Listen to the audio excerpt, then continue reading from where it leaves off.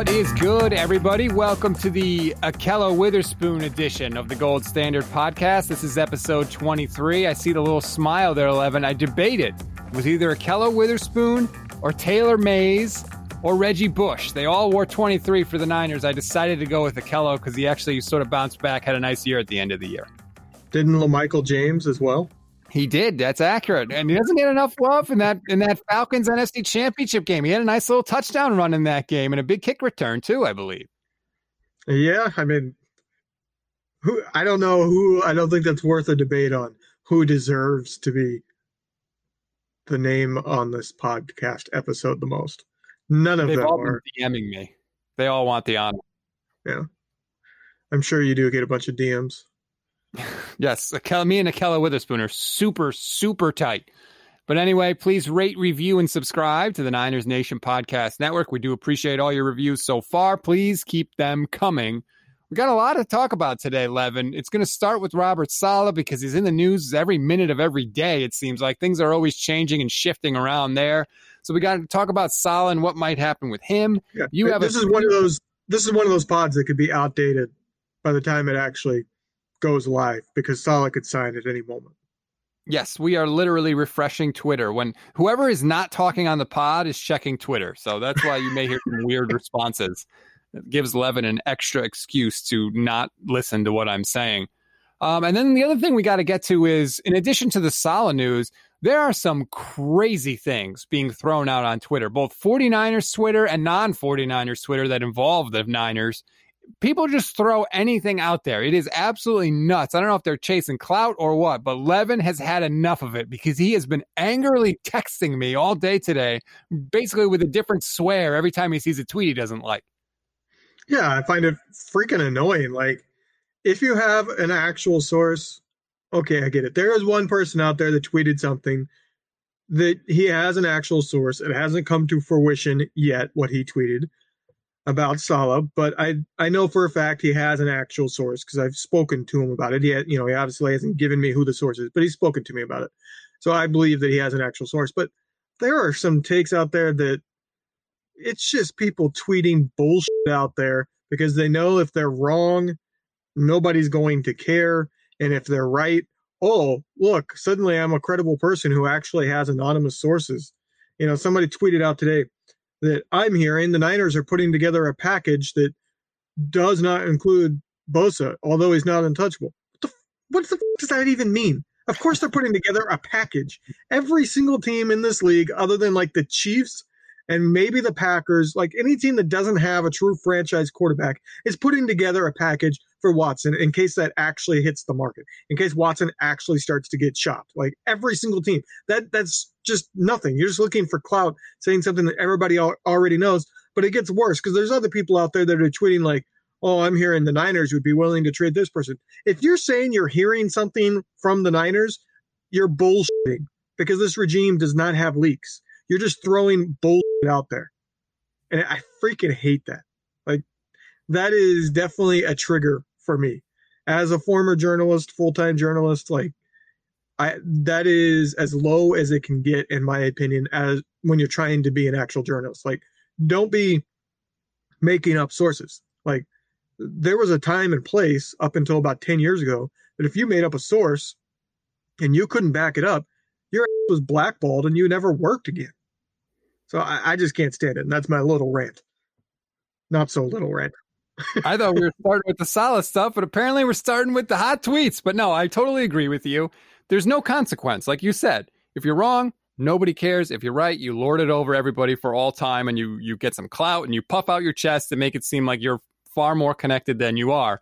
But you're right about this Niners team. I mean, even look at what we've seen with John Lynch, right? And the fact that Adam Peters and Martin Mayhew may be on other teams next year. We haven't heard a single possible replacement for those guys. And they've been rumored to be interviewing and potentially moving on for weeks. And I have not seen a tweet from anybody that said, hey, if this happens, look for, Joe Schmo to be promoted up to Adam Peters' old position. This team does not leak anything. They play everything close to the vest. We didn't know about the Trent Williams trade before that happened. The D Ford deal, like nothing gets out of San Francisco. I mean, they traded DeForest Buckner last year and nobody even knew he was getting shopped, let alone getting traded. Like, that literally blindsided everybody, including Niners beat reporters that are there in the building every single day. Nobody even knew he was getting shopped. Like, if they can do that, you don't know jack shit about what trades they're going for right now. Like, you don't know anything. Like, I could tweet out there right now and say, I've heard Saleh's turned down the Jets and is considering other teams. I would have a decent shot at being right, which would give me clout. The only thing that stops me from doing that is a credibility and a sense of, I don't know if you want to call it a moral code or ethics or whatever you want to call it. Like, anybody right now that has any kind of following, as little as mine is, like, I could literally do that and I would probably gain a bunch of followers over it. Like, that would be my incentive to doing it. And there are some people out there doing it, and it just drives me nuts. Did you see the tweet earlier this offseason? It was like, I think it was last week, where somebody said, oh, Robert Saleh is going to the Lions because I work in a bakery and his wife just bought a cake and it was white and it had blue frosting and said, congratulations, coach, on it. I was like, is this where we are at the offseason already? That these are the rumors that we're chasing now? Can I just say, like, I feel like this is the wildest start to an offseason the Niners have ever had. I've only really been deep into the Twitter game for like the last 3-4 years. I kind of stayed away from it in the beginning, stayed more on like message boards. But this is just wild. Like, we're less than 2 weeks into it, and we have rumors of coaches leaving, multiple of them, rumors of people leaving in the front office, rumors of what to do at quarterback, which includes like 5 or 6 different trade possibilities for different quarterbacks, and draft trades. Like, this is just ape crazy of an offseason. And I'm giving you all kinds of extra work on bleeping in this episode. Don't worry, I'm writing them all down. No, and that we've said that this offseason is going to be crazy. And the fact that what we said earlier, that nothing leaks out of this team, literally, you could wake up every single day from now until the start of next season, and something amazing could be on your phone just waiting for you. Like, it could be anything. It could be the 49ers trade for Dak Prescott. It could be maybe Aaron Rodgers loses this weekend and he gets mad and he wants out of Green Bay and he wants to come to San Francisco. Anything can happen. And the fact that we won't see it coming is going to make it so much more fun. Like, there is, with a quarterback like Watson potentially out there, there's nobody that could not suddenly be in a trade deal. And we had no idea it was coming. Like, I don't think we're going to see a DeForest Buckner type deal. I don't think there's any veteran on this team. Like, Warner's not going to suddenly be traded and shock everybody because he wants a new deal and they can't come to terms. I don't see that as a possibility. But the DeForest Buckner situation shows you that you could literally at any moment go, what the hell is this? Because you don't know what this franchise is up to. They won't tell anybody. And kudos to them for being able to keep it all locked up. Like, I think it's a huge advantage when other teams don't have a freaking clue of what you're doing. Yeah, when the beat writers of your own team are stunned, that's a pretty good indication that nobody knows what's going on inside your own building. And it is a credit to them because they were the leakiest of all teams in the Harbaugh years and the Chip Kelly years and the Jim Tomsula year. I mean, Jed York himself was leaking everything to the press. So it's nice to see that they finally got that buttoned up, and hopefully it stays that way because, like you said, I think it is to their advantage. We'll get into some of the Watson stuff a little bit later, but let's start with the Robert Saleh news because that's the hottest thing right now. He interviewed with the Jets. He was there all day Wednesday, pretty much. They didn't reach an agreement on a contract. He was reportedly leaving the Jets and going right to Philadelphia for an interview with the Eagles and their head coaching job. 2 questions for you. 1, are you surprised that the Jets let Saleh leave? And 2, do you think the Eagles are a legitimate possibility for him? Okay, so first one. Am I surprised the Jets let him leave? I don't think they let him. I think he told them. Like, if he doesn't want to sign, there's nothing they can do about it. And I think he has too many options out there that he doesn't want to sign on with anybody unless he gets offered all the keys. And I think that's a key part of this is who's offering what type of control. Like, I think that could be a sticking point with the Jets. And I think if I'm just throwing this out there, I don't have any sources, but I'm just throwing this out there because it seemed likely that he was about to sign with the Jets, and then suddenly he doesn't, and he's escaping out to Philly to interview. Personally, what I think happened, since I know that from somebody somewhat credible that he was close to signing with the Jets, I think he was close to signing with the Jets, but the Jets have a firm GM. Saleh's getting no roster decisions. He's not getting any chance to make roster decisions because Joe Douglas is the GM in New York. I think Philly called and must have offered him some level, or at least said it's possible that he could get some roster decisions, maybe final cuts he gets to make, or he gets to have input and choose his quarterback, or whatever it may be.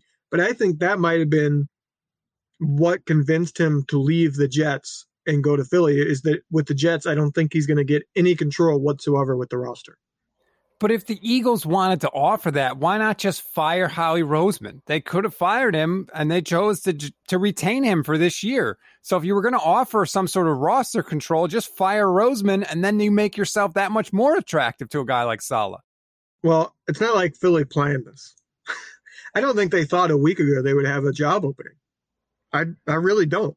I do not think they expected to fire Peterson. I think they went into a meeting with Peterson to talk about the future and were dumbfounded at whatever hardline stance Peterson took, which there's been speculation, and it's probably true. It seems logical that he was hardline. I'm done with Carson Wentz. And the owner said, okay, then I'm done with you. Now you're done with everybody on this roster because you're not my coach anymore. Like, I don't think they went into that meeting. So I don't think they got to plan anything with the GM. And I mean, they won a Super Bowl. So how much are you really going to move on? If you have an impasse with somebody in terms of what the future is going to look like, you kind of have to move on. You don't have a choice. And I think that's what happened with Peterson. As long as the owner and Roseman are on the same page, there's no reason to get rid of Roseman.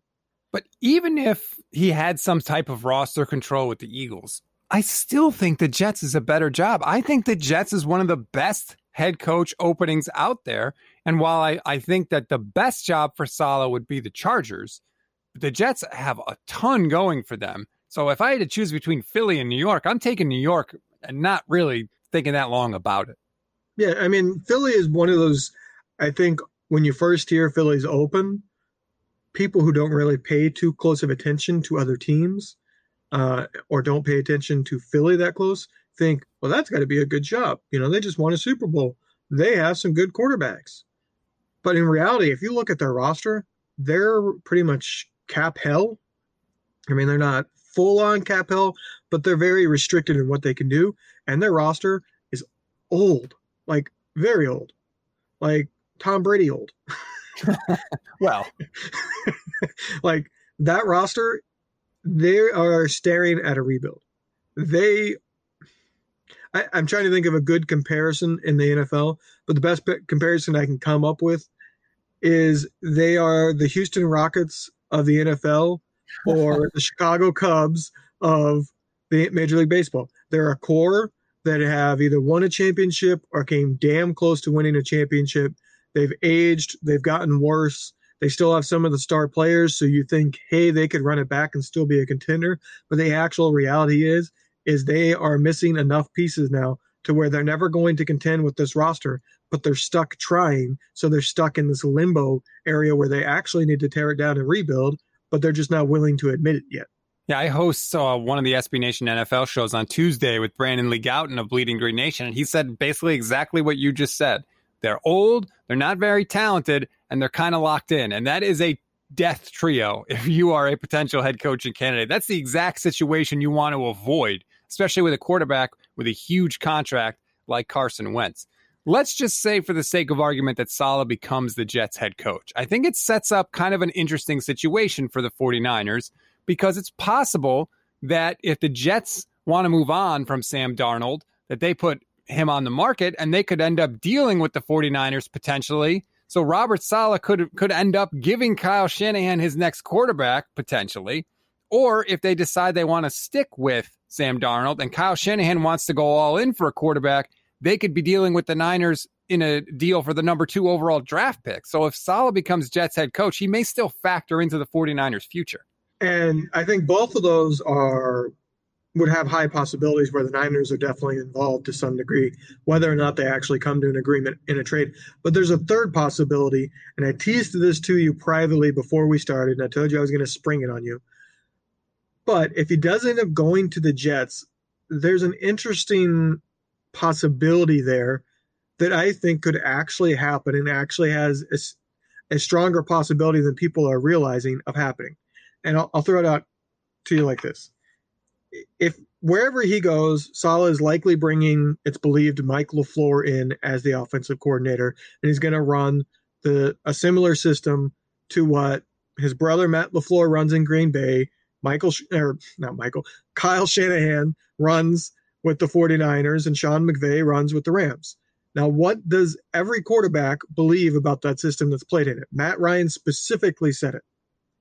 It takes more than 1 year to get it down. It's not really until the second year that you can fully grasp it and blossom.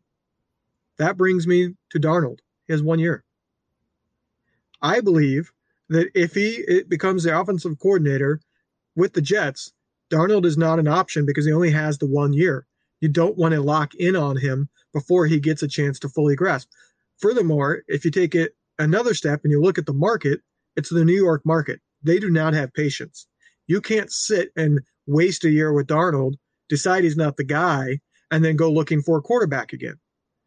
That brings me to somebody that Mike LaFleur is. Yes. Oh, no. It's somebody that would know the system right away, that I believe probably sees a lot of positivity in him, certainly sees him as a tone setter. And when you're talking about new coaches, you want to set a tone with the team. And, you can talk about his play all you want. One thing that I don't think you can argue is that he's a tremendous leader, and he's somebody that sets a tone in the locker room. I could see Mike LaFleur and Robert Saleh pushing Joe Douglas to trade for Jimmy Garoppolo because he's going to know the system. He can hit the ground running. They can instantly show improvement, and they might truly believe he is a really good quarterback because it seems like there are people on the 49ers that believe Jimmy Garoppolo is a true, really good quarterback. Does that not make sense? Have you ever seen the movie My Cousin Vinny? Yes. When he makes an objection to the judge, and the judge says, Mr. Gambini, that is a lucid, well thought out objection. He says, thank you. Overruled. You just made a perfectly logical case for why the Jets would be interested in Jimmy Garoppolo. But I don't think there's any way that that happens because I think Shanahan knows it. I think LaFleur knows it. I think Mike McDaniel knows it. Jimmy ain't the guy. He's not the bird. I think they all know it. So I don't think... I'm not convinced of that. I'm interjecting here, but I'm not convinced they all know it. I think Kyle is a hard line, very hard grader, and I think he is somebody that is not willing to work with somebody who's not elite. He has certain qualities in a quarterback that he wants, and borders on a gunslinger, and that is not Jimmy. That doesn't mean that somebody underneath Kyle Shanahan doesn't think Jimmy Garoppolo is the right person for him. It's possible. I mean, that is totally logical. The question you have to ask yourself is, do the people with the extra information on Jimmy Garoppolo, because I think it goes one of two ways. Either they still buy in on him and they think that there's a lot of potential there that maybe they could squeeze out of him that Kyle Shanahan can't for whatever reason, or they go the complete opposite way and say, look, this guy was even worse than he looks. If he wasn't in this system, he'd be even worse. He doesn't know what he's doing. He doesn't make the reads. He can't throw it deep. It only goes one of two ways in that spot. But that would be really interesting. So then does Garoppolo go as part of the deal for the number 2 pick? Does he go in a deal for Darnold? How do you see that playing out? I threw it out there that if they choose that they don't want to do the 1 year with Darnold, which I would argue is a very likely situation if it's this situation of coaching Saleh with Mike LaFleur, because 1 year with him isn't going to be enough. It's not going to be until middle of the season that he even starts to grasp things, because people like Matt Ryan struggled with it. So I threw it out there on Twitter that if this were to happen and they were wanting Jimmy, I could see them doing a trade down from 2. I think it would take Jimmy Garoppolo, the number 12 pick this year, first round pick next year, and probably a third and another mid-round pick. I think that would probably end up being around what the deal is. And then I could actually see the Jets sitting at number 12 and taking Trey Lance and doubling down on quarterback, saying we got Jimmy Garoppolo for right now. If he ends up not blossoming, we traded down, we got great draft compensation. We got a first round pick next year. We're bringing in Trey Lance, somebody that might need a year, and we can see where Jimmy's at. If Jimmy's good, we can decide on whether or not we want to re-up him when he has 1 year left on his deal. If he's not, he was a good stopgap to this guy with truly elite potential. I could see that being. And for the Jets specifically, I could see them doing the double down because they have another first round pick. They already have 2 first round picks. So it's not like they're throwing all their eggs into one basket by doing that. They still have another late round first round pick. Yes, but I think if you make that trade and Jimmy's your guy that you're going with, I think you say, hey, let's take these two first round picks and put something around him. Let's get another offensive lineman to protect him, and let's get a freaking wide receiver that can actually be a target for this guy, because the Jets skill position players for years have been absolute garbage. So I think if you make the move and Garoppolo's included in that trade, use all the first round picks you can to help put some talent around him. So I don't know that they would go Trey Lance at 12, but I could see why they would want to trade down. I totally buy into that, because I don't know for sure that the Jets are locked in on a quarterback. Joe Douglas doesn't strike me as that guy. I think he's a pretty level-headed guy. I would think he might be willing to say, let's see what everything looks like when we don't have arguably the worst head coach in the history of the franchise behind the wheel of the car. But either way, if Saleh goes to the Jets, I think he's going to have a big part in the 49ers' future and how the offseason turns out for them. I mean, we don't need to make this a Jets podcast, but I will say this in terms of needing other skill position players. They are going to have, I think right now, projected to have the second most cap space. And there are some good wide receivers out there, like Juju Smith-Schuster is going to be a free agent.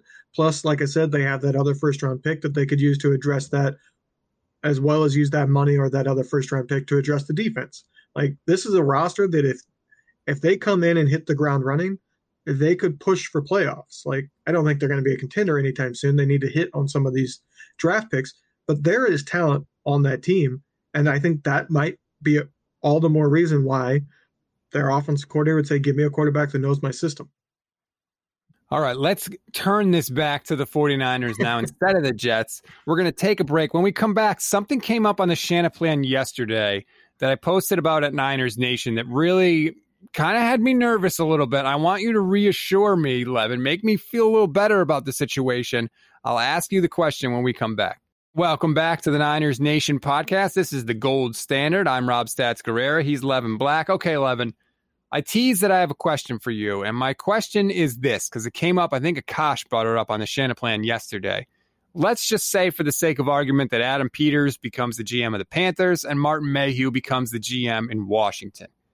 Do you trust John Lynch as the general manager of this team without his 2 lieutenants in Peters and Mayhew? Well, I'm going to have kind of a trick answer here. Do I trust John Lynch by himself? No. Do I trust what the Niners already have and who would be staying? Yes, because John Lynch doesn't make every decision. We know Kyle has roster choice over him. Kyle Shanahan has final say, and as long as Parag is still there, they're fine, in my opinion. They have a financial guy. They have talent evaluators. You can go out and find scouts. They might not be as good as Adam Peters. Like, you might take a small hit there, but I don't think it's that hard to replace the scout part of it. You know what I mean? Like, I think it's hard to replace somebody who kind of keeps everybody level-headed. Like I said, I think it's hard to find a GM who's willing to let the coach make all the choices without causing problems. And that's why I've said in the past that John Lynch is the perfect GM for Kyle Shanahan, because he's not sitting and going, you know what, we made a Super Bowl. I deserve to have final say. I'm going to start whining and complaining and demanding final say and trying to throw power around. You know what I mean? Like, he hasn't done any of that. So I still think they would be in a good position because they have the financial guru. They have a coach who's good at knowing what he needs. And John Lynch is kind of I can't think of the right word off the top of my head, but he's somebody that makes everybody feel good. And he's really good at, I think, convincing players to come join them. Like, I think he's very good at the personnel part of it, very good at relationships and recruiting. There you go. Recruiting and things like that. I think he's because he's respected. He's a former player, maybe a Hall of Fame player coming up here soon.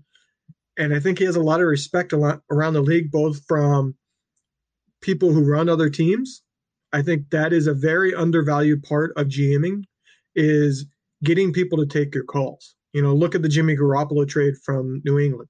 He bugged Bill Belichick about Jimmy Garoppolo, but he did it respectfully. He probably earned some respect by saying, okay, you want to trade Jimmy, how about Tom? And that, that got the reaction that has been all out there. But I think he has a lot of respect around the league where people are more willing to take his calls to discuss things. And I think that's very valuable. When John Lynch was hired, I'll never forget it. It was during Super Week. I was at the Super Bowl. I was at dinner with Mike Florio, and he just started giggling. And I was like, what are you doing? And he was like, 49ers just hired a GM. Oh, great. Who is it?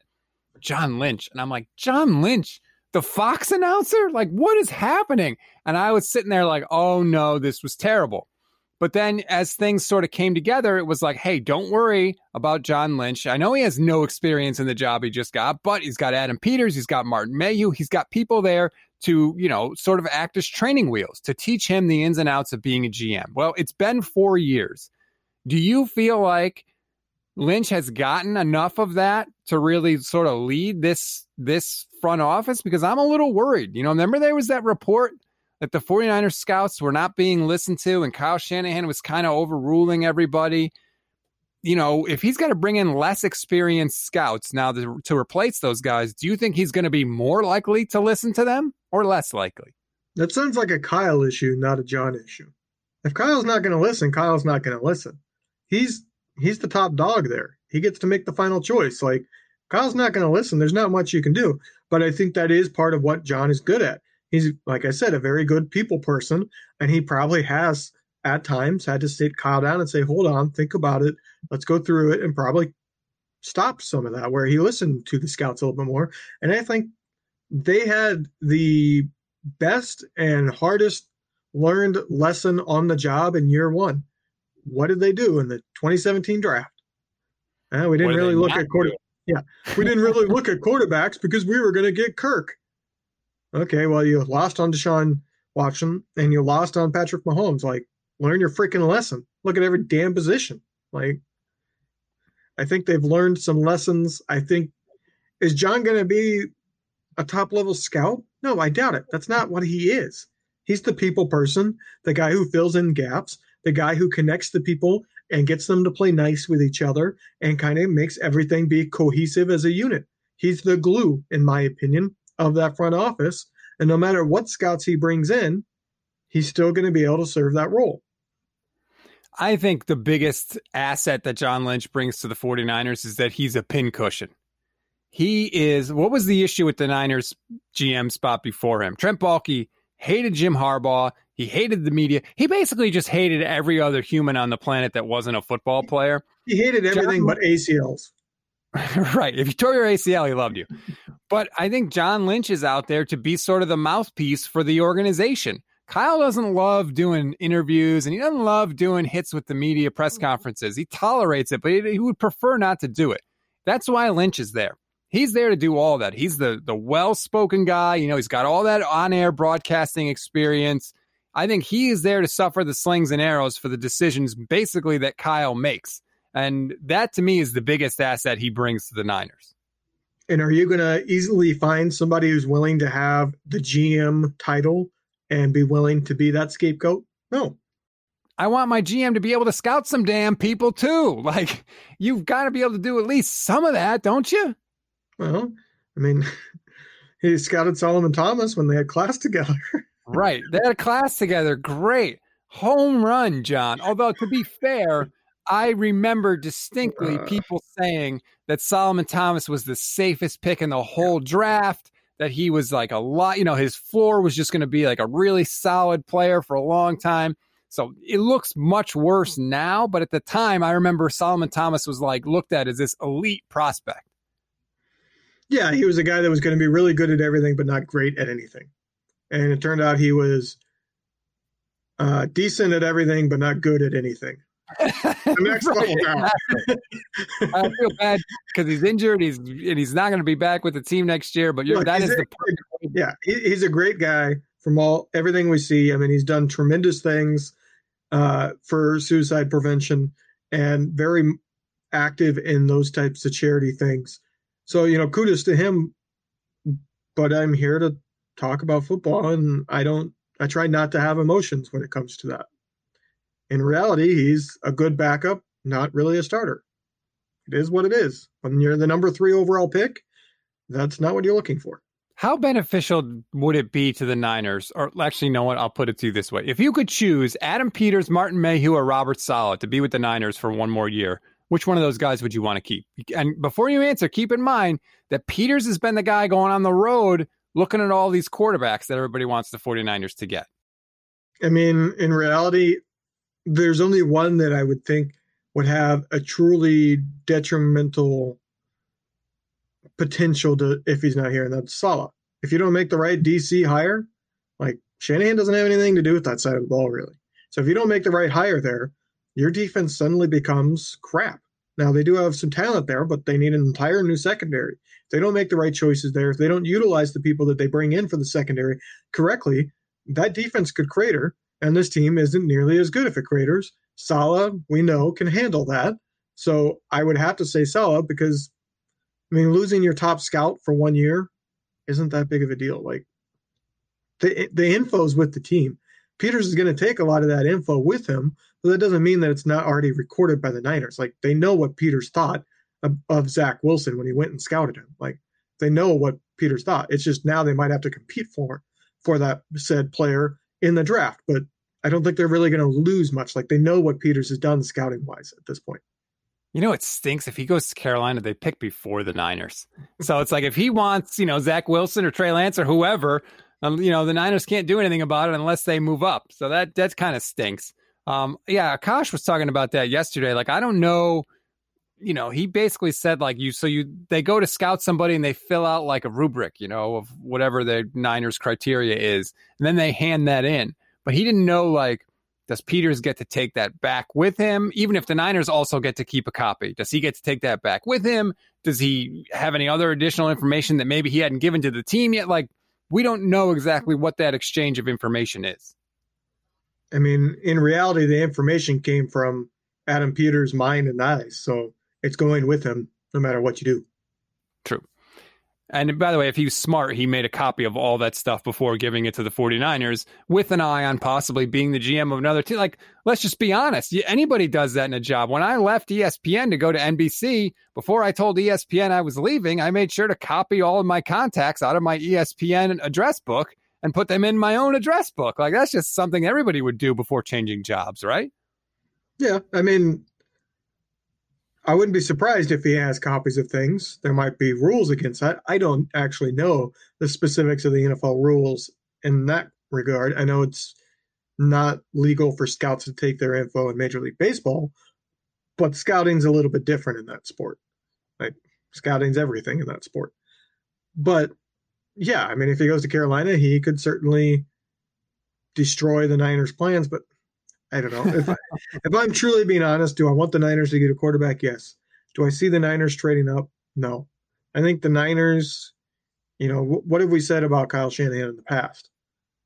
He has a pretty big ego, and I think he sees a bunch of people either in this draft or that are capable of being out there traded for that he thinks he could make work and win enough. And I think he looks at Jimmy Garoppolo and says, if Jimmy Garoppolo is healthy, I can win with him. He might not be as good as I want, or the type of quarterback I want, really, so I'm going to look for other options. But I do think there's a lot of quarterbacks he thinks he could win with. Like, he has a pretty big ego. So I don't think he's going to fall in love and say, I have to have that guy and get Lynch to trade up to number 2 or 3 or whatever it ends up being. I think they're going to sit at 12. And if one of the quarterbacks that they really like is still there, they're going to take him. See, that's a bad way to think about it. You can't go into a season thinking, I just need a guy that's good enough. Good enough is not a, for lack of a better term, good enough plan at quarterback. He should know. He just in the Super Bowl saw how an elite quarterback can overcome interceptions and overcome a really good offense on the other side and a really good defense on the other side and bad pass protection. He saw it up close and personal. If that's not enough of an abject lesson for you to realize that you don't need good enough at quarterback, you need elite, then he's never going to learn it. Yes and no. I mean, the Niners could have won. But they didn't. I agree with you. I would go for elite talent personally. I just don't know if Kyle's there. Like, I think he's still probably pretty big into his own ego, thinking he could make things work.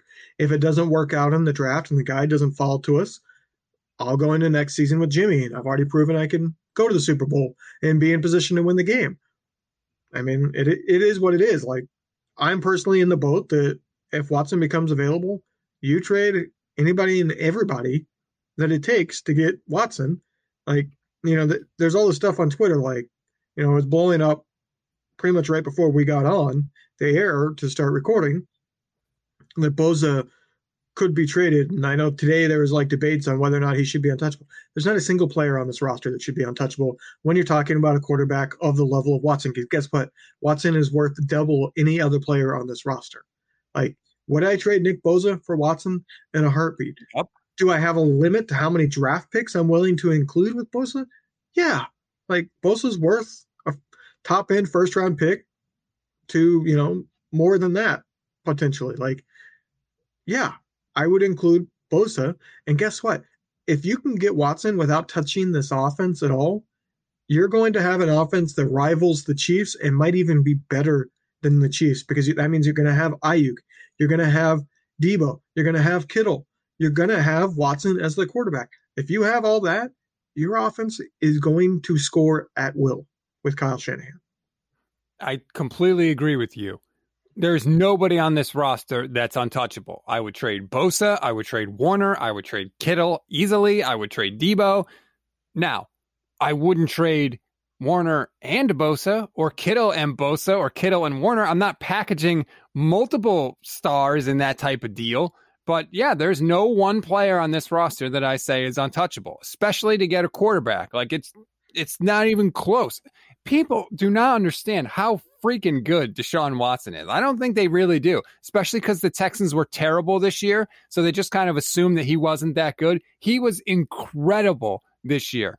He was absolutely fantastic. Go back like I did today and watch the Texans-Bills playoff game from last year. He was unbelievable. He was down by 16 points against the Bills, came all the way back, makes that play in overtime where he's about to get sacked. He gets crushed by two people, spins out of it, dumps the ball off. They get a first down. They eventually win the game. People are not realizing how good Deshaun Watson is, and how if they got him by week 8 of that season, you wouldn't even remember who they gave up to get him. Yeah. I think part of it is people get their emotions involved. And that's really what it is. And by people, I mean a lot of the people that say, heck no, I would never trade Bosa, they're fans. Like, they're not capable of severing the emotional ties to players. They remember Bosa for what he did last year, for getting to the Super Bowl and all those great memories of all those wins. And I get it. Like, I'm not going to fault a fan for feeling that way, to say I would never trade Bosa. I won't fault a fan for that. What I will fault is when those fans push back at somebody who's able to separate the emotions from it and say, absolutely, Nick Bosa is capable of being traded. He's not untouchable. If they push back and say, how dare you, or things like that, that's where I draw the line. Like, no, you can be your fan, you can be your homer and say you would never trade Bosa. That's great. You don't run a team. Like, you can't have emotions when you run a team. You can't be overly loyal to somebody just because of what they've done for you in the past. And that's the difference, because I can guarantee you John Lynch and Kyle Shanahan are divorcing themselves from those feelings. And just look at the history. Look at the Buckner deal. They love DeForest Buckner. Grant Cohen likes to tweet and make it seem like the 49ers traded DeForest Buckner because they didn't think he was better than Eric Armstead or didn't think he was that good. That's insane. They traded him because he wanted his money up front and they couldn't pay him. They loved him. All they did was sing his praises. He was a great player on the field, great player off the field, never hurt. They loved everything about him. But when they realized that they didn't have a future with him, they traded him. They used the asset that they had in him to make their team better. That's how Kyle and John think about it, and that's how you should think about it if you're trying to figure out potential moves the team could make.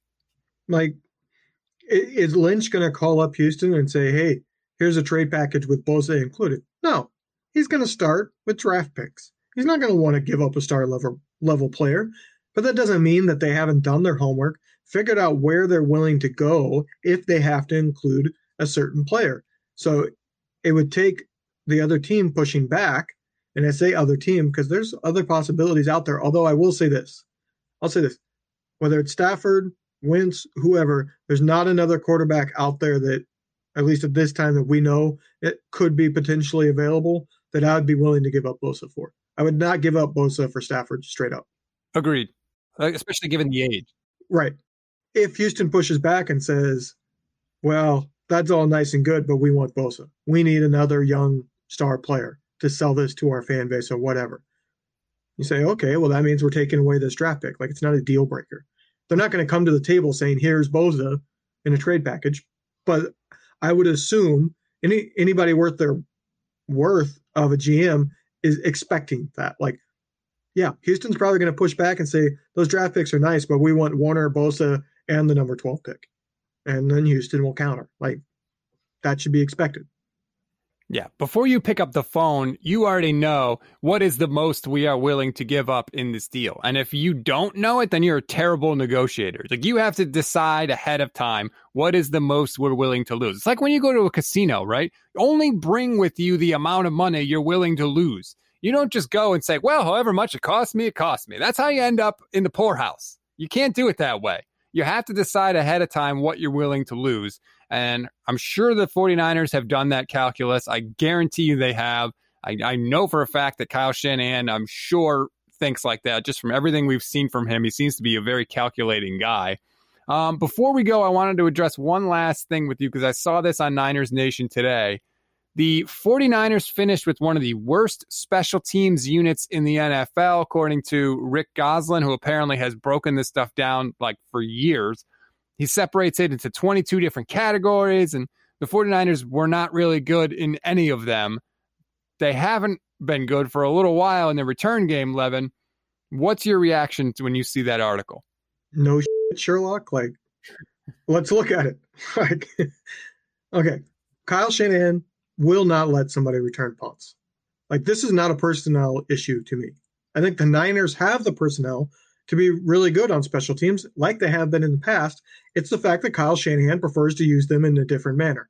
He will not let Brandon Ayuk return punts, even though he clearly would be really good at it. He didn't let Dante Pettis return punts until his confidence was completely and utterly shot, despite him being one of the best punt returners in college football history. Like, he will not allow it. Goes back to his ego. He just wants the damn ball. And then he has the confidence that he will call the right play to go down and score. So when it comes to returning, he doesn't want any risks. So it's do not return the ball unless you got 20 yards of daylight in front of you. That is a Kyle Shanahan thing. The other side of it is the Niners have one of the best gunners in the NFL. Guess what?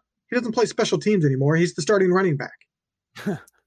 Like, they have the capability of being really good, but they prioritized other things. They do not want to return the ball because Kyle Shanahan prioritizes his ability to call plays and move the ball over a returner potentially fumbling, trying to get an extra yard or two. And he prioritizes Raheem Mostert running the ball over Raheem Mostert being a gunner. And that one's not incorrect. I disagree with him on the punt returning. I agree with him on, Mostert not wasting energy being a gunner and sprinting 60 yards every single time there's a kickoff or a punt. I get that one. But the Niners do, I think, this offseason should go out there and find some guys that would be good gunners. And another one to throw out there was DJ Reed was pretty damn good on special teams. And what'd they do? They cut him. They prioritized other things. Like, That's the simple fact of it. It's not shocking that they're terrible at special teams this year because they didn't try at special teams. The crazy thing to me is, and I totally agree with your analysis of how Kyle Shanahan views kick and punt returns, I think the Niners still led the league in fumbles on kick and punt returns, which is crazy because Kyle's basically the only thing he cares about is hang on to the ball. He does not care about returns at all, like you said. That's his only point of emphasis is catch the ball and hang on to it, and they were still bad at it.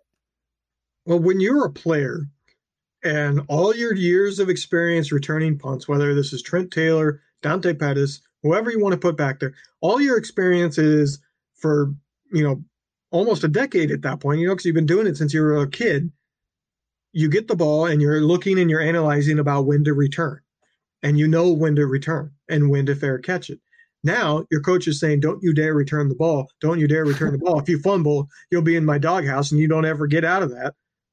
Well, then your analysis comes something different and you're slow. You're slower. You're thinking about things you shouldn't be thinking about when the punt is coming in. And I think that has a lot to do with it. It is Kyle Shanahan basically being a tyrant when it comes to punt returns. And I think it's gotten in the head of every single person who goes back there to return punts, because instead of just thinking return or catch, they're going, well, I could return this, but Kyle might not want me to return. Oh, shit, there's the ball. You know what, though? Like, I agree with that, but Kyle's also not wrong. Like, really, the only thing that stops the offense is turnovers. Like, I understand why he thinks that way. I don't know. I don't know who it's going to be. I hope that they can either, maybe they use like a late round pick on a flyer on somebody that impresses Kyle or something. Because, I mean, honestly, outside of the years that Ginn was with the Niners, they really have not had good kick returners or punt returners in their really entire history. There's one thing that I've never gotten when it comes to the way that they run the punt team when they're returning. If you don't want your punt returner to ever return the punt, just tell him you're only ever fair catching, period. I don't care. And then you rush the damn punter every time. You don't bother having gunners. You don't bother with any of that. And you try to block the kick every single time. I don't get why they don't. If you don't want the guy returning the ball, just tell him, hey, you're not returning the ball, period. Just fair catch it. I don't care what kind of daylight you have in front of you. Fair catch the ball every single time, so there's no thought into it. And then you go for the block every single time so that maybe you get a block or two throughout the year that you wouldn't have gotten otherwise. I don't get why he's in this in-between situation. Either go for the block every time and fair catch it, or run like normal, where if you have daylight, go for it. Or depending on the field position of the other team, like if they're backed up, don't put anybody back there. You don't need anybody back there. The other team can down the ball. If they're backed up at their goal line and you're going to get the ball at the 50 or, around there, don't put anybody back there. There's zero risk of a fumble if you just rush the punter and then you either get the block or you guaranteed to not fumble the return. That's pretty good by you. I actually was thinking about that during the last game of the season, and then I forgot to say it in the instant reacts. I just don't get it. It's clear he doesn't want any returns. He doesn't care for any returns whatsoever. So just go full on in that and go for the block. I don't get it. He's like sitting on this fence for no reason. That is the most nerve-wracking part of the game for me. Every kick and punt return, I'm sitting there terrified, please just don't fumble. Just hang on to the ball. It's the Kyle Williams post-traumatic stress. Yeah. Because before that, I didn't have that. Ever since that play, every single Niner fan, every single time there's a punt, is going, just don't fumble it. That play happened at such a drastic moment during such a good team that probably would have ended up winning the Super Bowl, that it scarred us for life. Yeah, I don't know. I'm not convinced that even if Kyle Williams held on to that ball, the second punt, that they win. Alex Smith completed one pass to a wide receiver, and it was to Michael Crabtree, and it was late in the fourth quarter. I think they converted 1 third down in the entire game. The Niners weren't going anywhere, and neither were the Giants. That was the only way that game could have ended, was on a turnover that set up the other team, because the Giants got the ball and did nothing with it. Even on the game-winning field goal, they didn't go anywhere. So I'm not convinced the Niners would have won if Kyle Williams held on to the ball. 10-year-old arguments, that's what we're going to do now? We're going to have 10-year-old arguments? The ship has sailed on that one, bud. Fine. You know what? Fine. We'll just end the show on that sour note. Is that better? Good. That's what we're doing. Hope you enjoyed it. We could talk about Brandon Ayuk not being in the top 10 of the rookie list that you sent me and said, can you believe this? Or I think maybe you just you posted it with our Niners Nation podcast. You want to talk about that? No, you've missed it now. That's it. And you've deprived the audience of hearing what was probably going to be a great debate because you're a jerk. So there you go. You're the one that was late to this podcast recording. Oh. All right, that's going to do it for this edition of the Niners Nation podcast. Please rate, review, and subscribe. We do appreciate it. Please keep them coming. The news will be crazy for the next week at least. There's going to be big changes, and we will be with you for all of them. Enjoy it, everybody, and we'll talk to you next week.